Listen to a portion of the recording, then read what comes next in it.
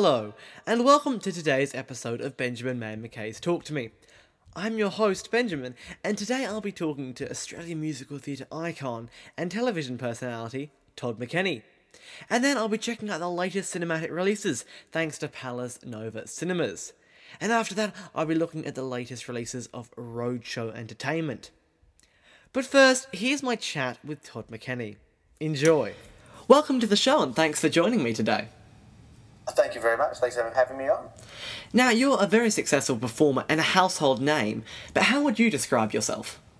How would I? Well, a jack of all trades, master of none, maybe. I don't know. I dabble in a lot of different areas of performance, and I think, I'd probably call myself a jack of all trades. Okay. Well, when did you know that you wanted to pursue performing as a career? Well, my mother was a dancing teacher. My grandmother was a dancing teacher as well, and so I was kind of brought up in that environment. But I was brought up in Perth, sort of in the 70s, when there wasn't a lot of scope for male dancers to perform. So I didn't really know if I was going to be able to make a career out of it. I mean, a lot more shows go to Perth now than they ever did before. But I would have been quite young when I knew that I was good at dancing and knew that I would like to keep doing it. And then I travelled the world quite a bit with ballroom dancing, so I had a kind of taste of both of those different worlds, and then got to a point in ballroom dancing when we were at quite a high level, and I either had to give my theatrical dancing away or give the ballroom away, because they were both kind of taking up the same space. And I saw an audition in the Australian newspaper for a show in Adelaide called Song and Dance, an Andrew Lloyd Webber's show, in 1983, and decided to go and audition for it, and I got that role, and so I then gave up the ballroom dancing, unfortunately for my ballroom partner of 10 years, but she went on to great things, and then that's where my showbiz career started. Okay, well, do you think that you made the right decision looking back now? Oh, absolutely. Yes, I did. I had a great time doing the ballroom stuff, and it sort of, I wouldn't be on Dancing with the Stars, for instance, if I hadn't. There's something really rewarding about the stage business, because you never really know when the next job's going to come, and you also don't know what that next job's going to be. So the variety is huge, and that's the thing I like most. Well, who inspired you to become a performer? My mum, and watching old musicals on TV and the movies, and Gene Kelly, Fred Astaire, all those cliched but typical inspiring dancers kind of loves, and my mum was very, very supportive of me too. So I was lucky in that regard. Absolutely. So what's been your most memorable experience in your career so far? Oh, there's been a few. Opening night of Boy from Oz was probably one of the most thrilling and nerve-wracking and scary experiences, because I didn't know whether the audience was going to like it. We'd put 8 weeks of rehearsal in, and plus I knew I'd had the role for a year before that, so I had a year's worth of study and prep and research for the role. And, it all kind of rested on my head, largely. And playing an iconic Australian, you don't really know whether people are going to buy somebody else playing that person. Whereas if you play a fictional character, it's a lot easier. So that was all very nerve-wracking and also very exciting, because from the very first bar of the overture, the crowd went nuts, and they continued to go nuts for the next 3 years. So how does that make you feel as a performer when you get that kind of reaction? Oh, look, I think every performer, it's really what you do it for. Whether it's for belly laughs from the audience if you're a comedian, or whether it's for absolute silence if you're a symphony player, or in musical theatre, you want a little bit of both. It makes you feel very rewarded. So how have you seen the industry evolve since you started working in it? Good question. Well, I think that it's a lot more acceptable these days for boys to be dancers or singers or on stage. I think there was, back when I was growing up, it was kind of a girls' kind of business, and if you were a boy going into it, you were seen as a little bit soft. But these days, with the success of movies, musicals, and also TV shows like Glee and Smash, and all of the talent shows, it's now a lot more acceptable for guys to, pursue a career on stage. Do you think talent shows have played a big part in inspiring young Australians to be involved in musical theatre and performing?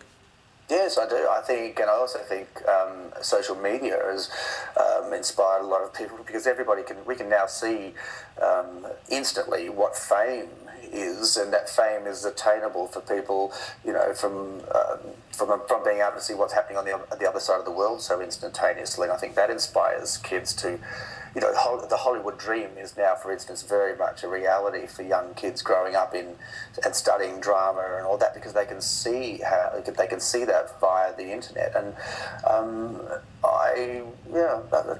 so I think that's probably a good thing. So do you think it makes it harder for, I suppose, people to land roles when they're unknown? I think it's a brave producer. We're talking stage now. I think it's a brave producer who gives a role to an unknown, because names sell tickets, and that's a cruel reality, but one that is a reality. And it was a brave producer who produced The Boy from Oz and put me in it, because I was just a kind of theatrical kind of nobody really when that started. And I think it is harder for people to land roles, but talent shines through. So if you've got the talent and you walk into an audition room and you really just blitz it and blow everybody else out of the water, the producer will take a risk on you if you've got that kind of talent. Certainly. Now, you've talked about The Boy from Oz, but now you perform a show called Todd McKenney Sings Peter Allen. When did you decide to create this show? Well, it happened by accident, really. Midway through last year, I was approached to do an album of Peter Allen songs, and I kind of scratched my head and thought I'd never done one, and I couldn't really work out why I had never done one after being involved with Peter's life for so long, because The Boy from Oz was in 1998, and so we decided to put a live show together of the album, basically, and so people can hear the album and then they can see it live, which is sort of interesting for them, and it's working really well. And also the other reason we're doing this show is because we're really focusing on the regional areas rather than the capital cities. The capital cities got The Boy from Oz, so they had that experience, and so this is a way of taking a smaller version of the show to areas where the population didn't get to see The Boy from Oz. So what do you think the key is to make a music show or a musical successful? Collaboration, and listen to everybody and then make up your own mind. I think you've got to feel the market, and you've got to know who your market is, and if you've got to put on a show, you've got to make sure that the market is wealthy enough to buy a ticket to a show. Like, for instance, there's no point to putting on a $10 million musical that's going to only appeal to the teenage market, because the teenage market aren't going to have the cash to come and see it, and you're going to lose your dough. So there's a lot involved in that. Someone like John Frost, who's the producer of Grease, which I'm currently doing, and is one of the most prolific producers in the country, is very good at reading the market and knowing what show would fit in a certain time frame. Like, it's time for another tap dancing musical, I think, so that's going to be on the cards for next year. So you just you can learn this sort of stuff as you go along. Okay, well, is there a role you haven't yet played you would love to play? Yes, I'd love to play P.T. Barnum in the musical Barnum. He's a great character, and the music's fantastic, and it was first performed in Australia in 1982 with Reg Livermore, and he's just a wonderful character. Barnum is a guy who invented circus, really, and also largely invented museums. He was the first person to make people pay to come and see people do freakish things, or make them like the bearded woman, or the world's shortest person, or the world's oldest singer, and he got them all together and took them on this travelling circus, and invented circus, if you like. And the music from the musical Barnum is fantastic, and I just love his character. Okay, so what's your favourite musical of all time? Les Mis, I think. I saw Les Mis in New York the third week after it opened. It was the first place it opened in the world, and it was the first style of that kind of big epic musical that we'd ever seen. And I remember sitting in the theatre in New York, and an interval came and the lights came up, and I got a shock that I was actually in the theatre. It completely transported me from my seat into their world. It was an amazing feeling, and I've never had it again, and I'll never forget it. It was very powerful. Do you still get that feeling when you see later productions of Les Mis? Well, do you know what? A little bit. Yes, I still do get sucked in. It depends.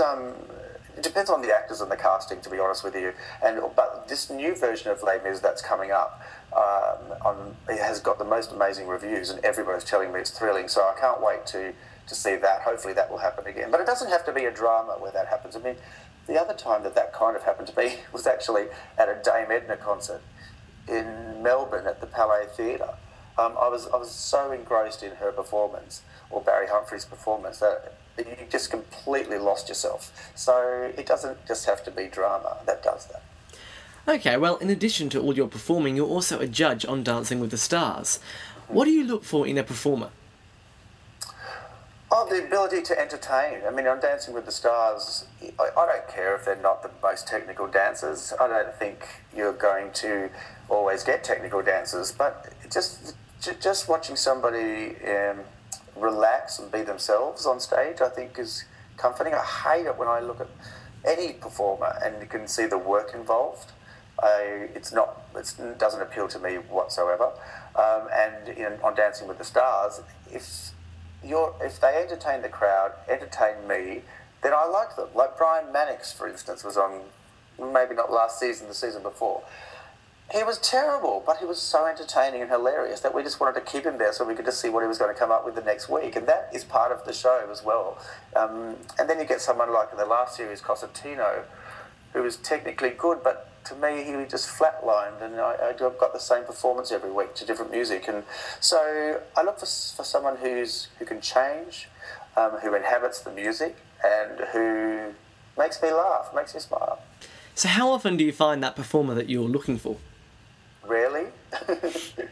Rarely. On Dancing with the Stars, there's normally one or two of them in each series, but they're normally not the best dancers, and they don't normally make it to the finals. But it's rare. I really like to laugh. I mainly go to the theatre for a laugh. So if somebody can make me laugh, I'm hooked. Okay. Well, you also run backstage tours. What was your motivation for setting these up?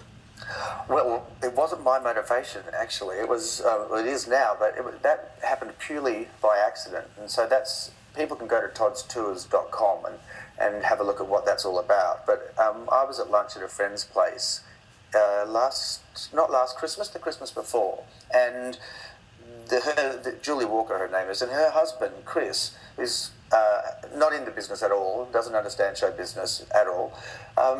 But he's a part owner in 4 restaurants in Sydney. Just innocently said, have you ever thought of taking people to dinner and a show, or taking people on tours to Broadway or the West End and escorting them?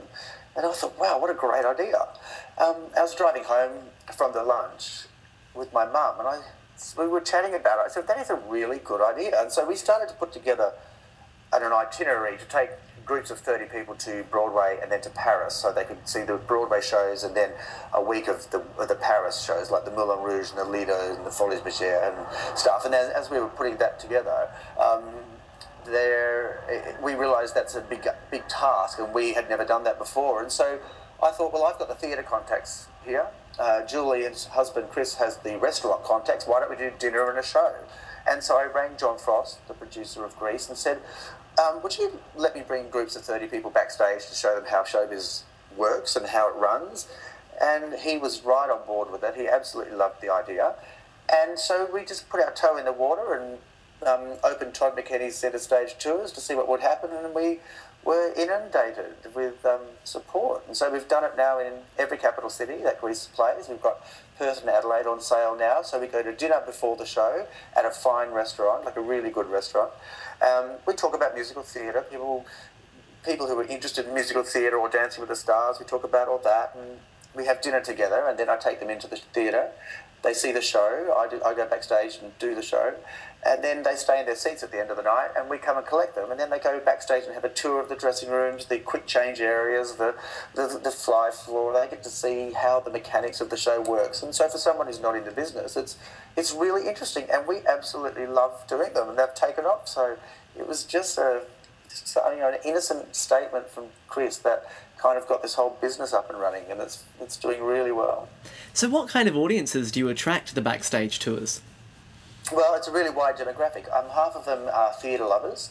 A lot of them are older people whose partners are maybe no longer alive, or their partners aren't interested in theatre, that don't want to come to theatre, or that their kids have given them as a present, because they're, what do you give a 70-year-old for a present, for an anniversary or a birthday or Christmas? And so we're attracting a lot of single people, a lot of older people, but then you've got families whose kids are from dancing schools.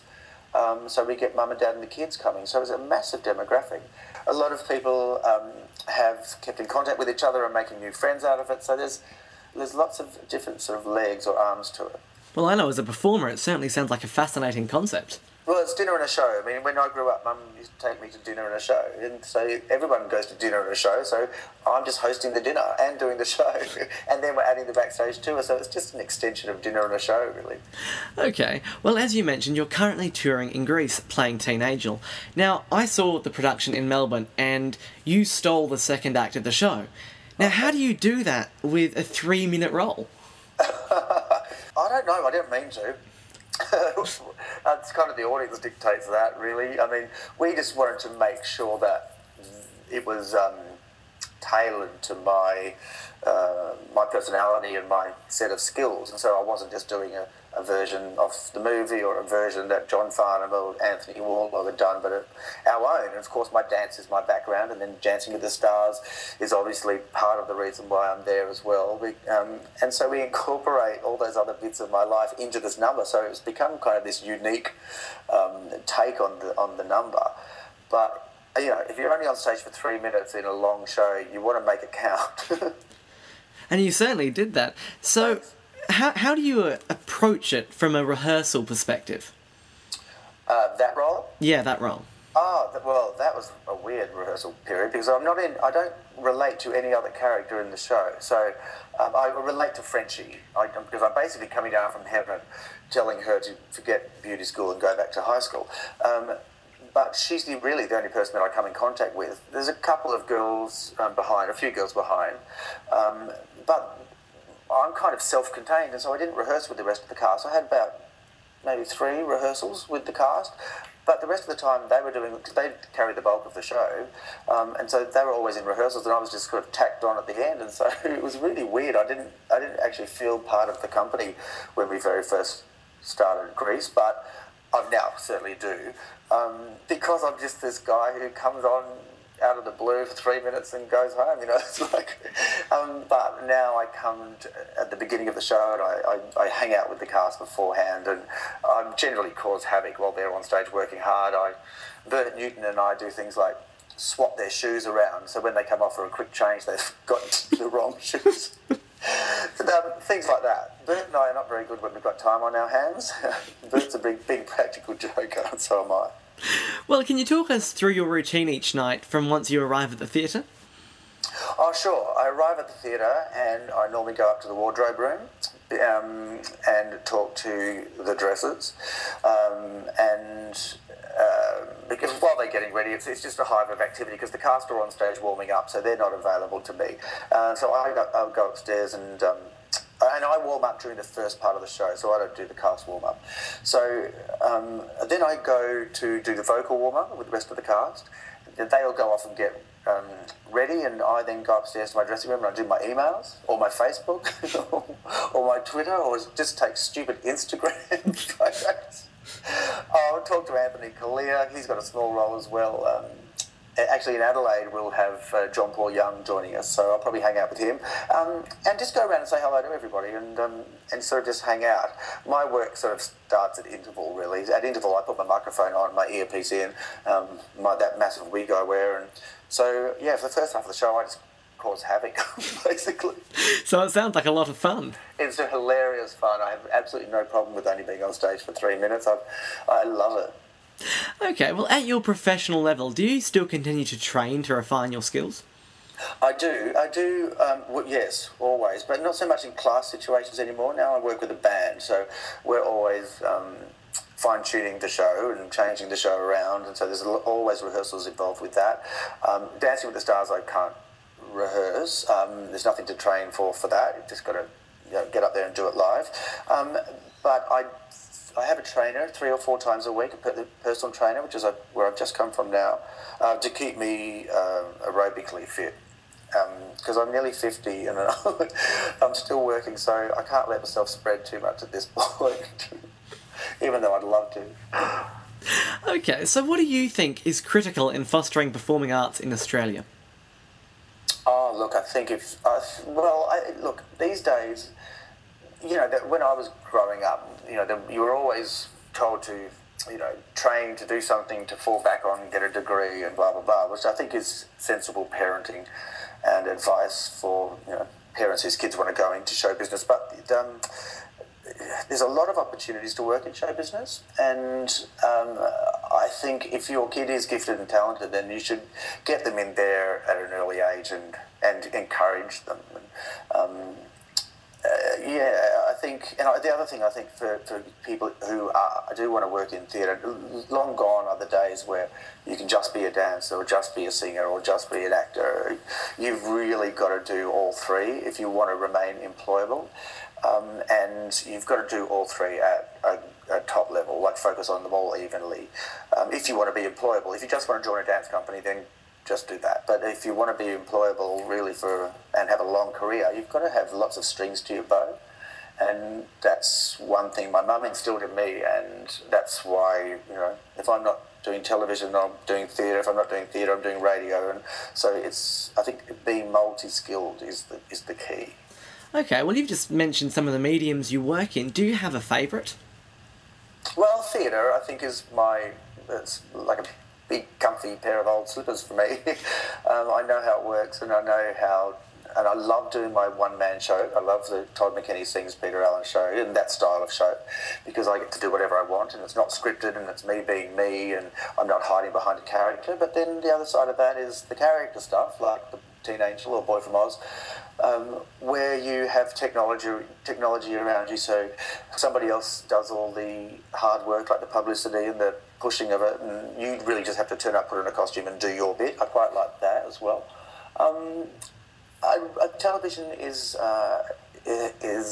taken me a long time to feel absolutely comfortable on, because it's a bit scary, because you're actually forced onto people, really. You're in their lounge room. See, if they come to a theatre, they've come because they know you're in it. They've decided that they want to see you. They've paid their money and they sit down. So you've got a friendly audience to start with.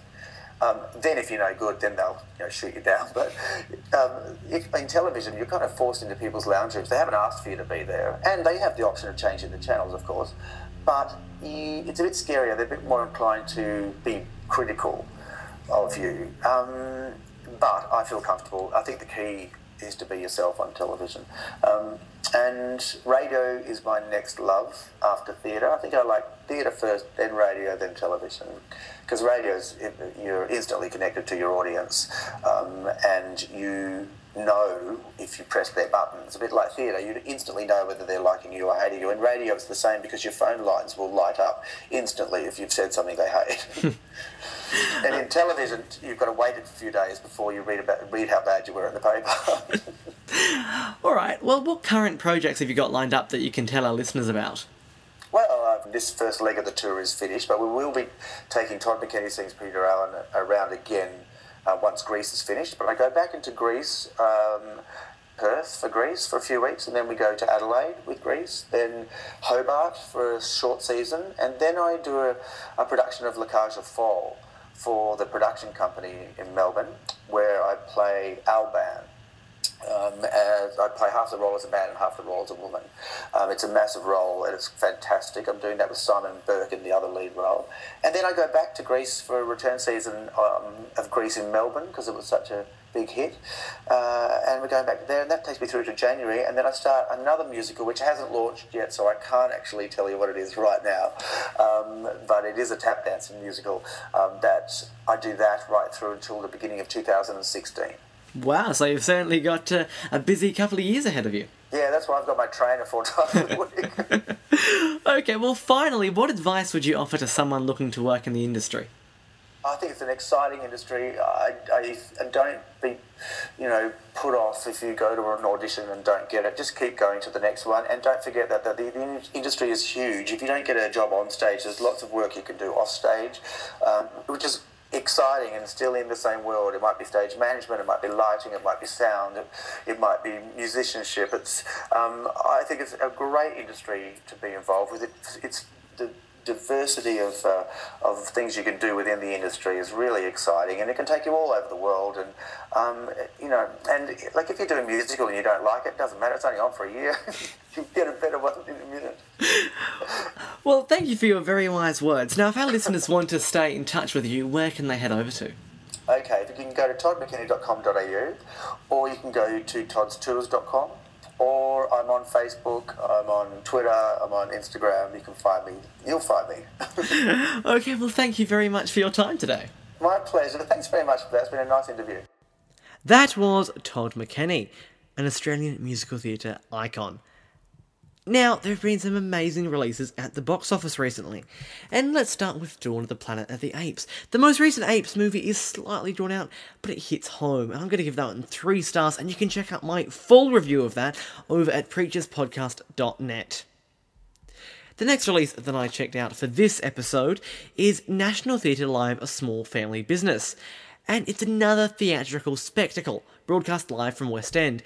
And it's probably Alan Ayckbourn's most famous play, and it's proved after nearly 30 years it's still very relevant and very amusing. I gave that one 4 stars, and it is still playing around the country in limited release, so you can also check that one out. And the full review is on the website under the movie reviews section. And the final review for today is Devil's Knot. Now, this movie is based on the devastating events of the 1993 massacre, and it's a disturbing look at the ignorance and bias of the police force at the time and the power of mass hysteria. It is a truly haunting movie, and I do recommend you check this one out. I'm giving it 4 stars, and you can check out my full detailed look at that also online. And those reviews here and online are thanks to the wonderful people over at Palace Nova Cinemas. Now, Roadshow Entertainment's also got some wonderful releases coming out this month. First of all, we've got Da Vinci's Demons Series 2, Atlantis, from the creators of Merlin and Misfits, Last Tango in Halifax Series 2, and the tense and gripping 3-part political thriller 37 Days. Now, another theatrical release that's now on DVD thanks to Roadshow is The Lego Movie, and it is a hilarious ride of fun for the whole family can enjoy it, and it's one that I do recommend you check out. So that's my pick of the month for July. Now, I'll be back very shortly talking to Rob Mills and John Paul Young, stars of the current Australian tour of Greece. And I'll also be giving my review of that live from the Adelaide opening. Now, don't forget to check out the wonderful companies and brands that support this podcast. That's Palace Nova Cinemas, and they're located all around Australia. Roadshow Entertainment, and you can pick up any of their products from any of the good retailers around Australia, and also Mad Zombie Collectibles. They're located on Twin Street and online at madzombie.com.au, so you can check those guys out anywhere, and more details are in the show notes for the episode. So I'll be back with you around the 8th or 9th of August. I'll see you then. I've been your host, Benjamin Mackay. See you next time.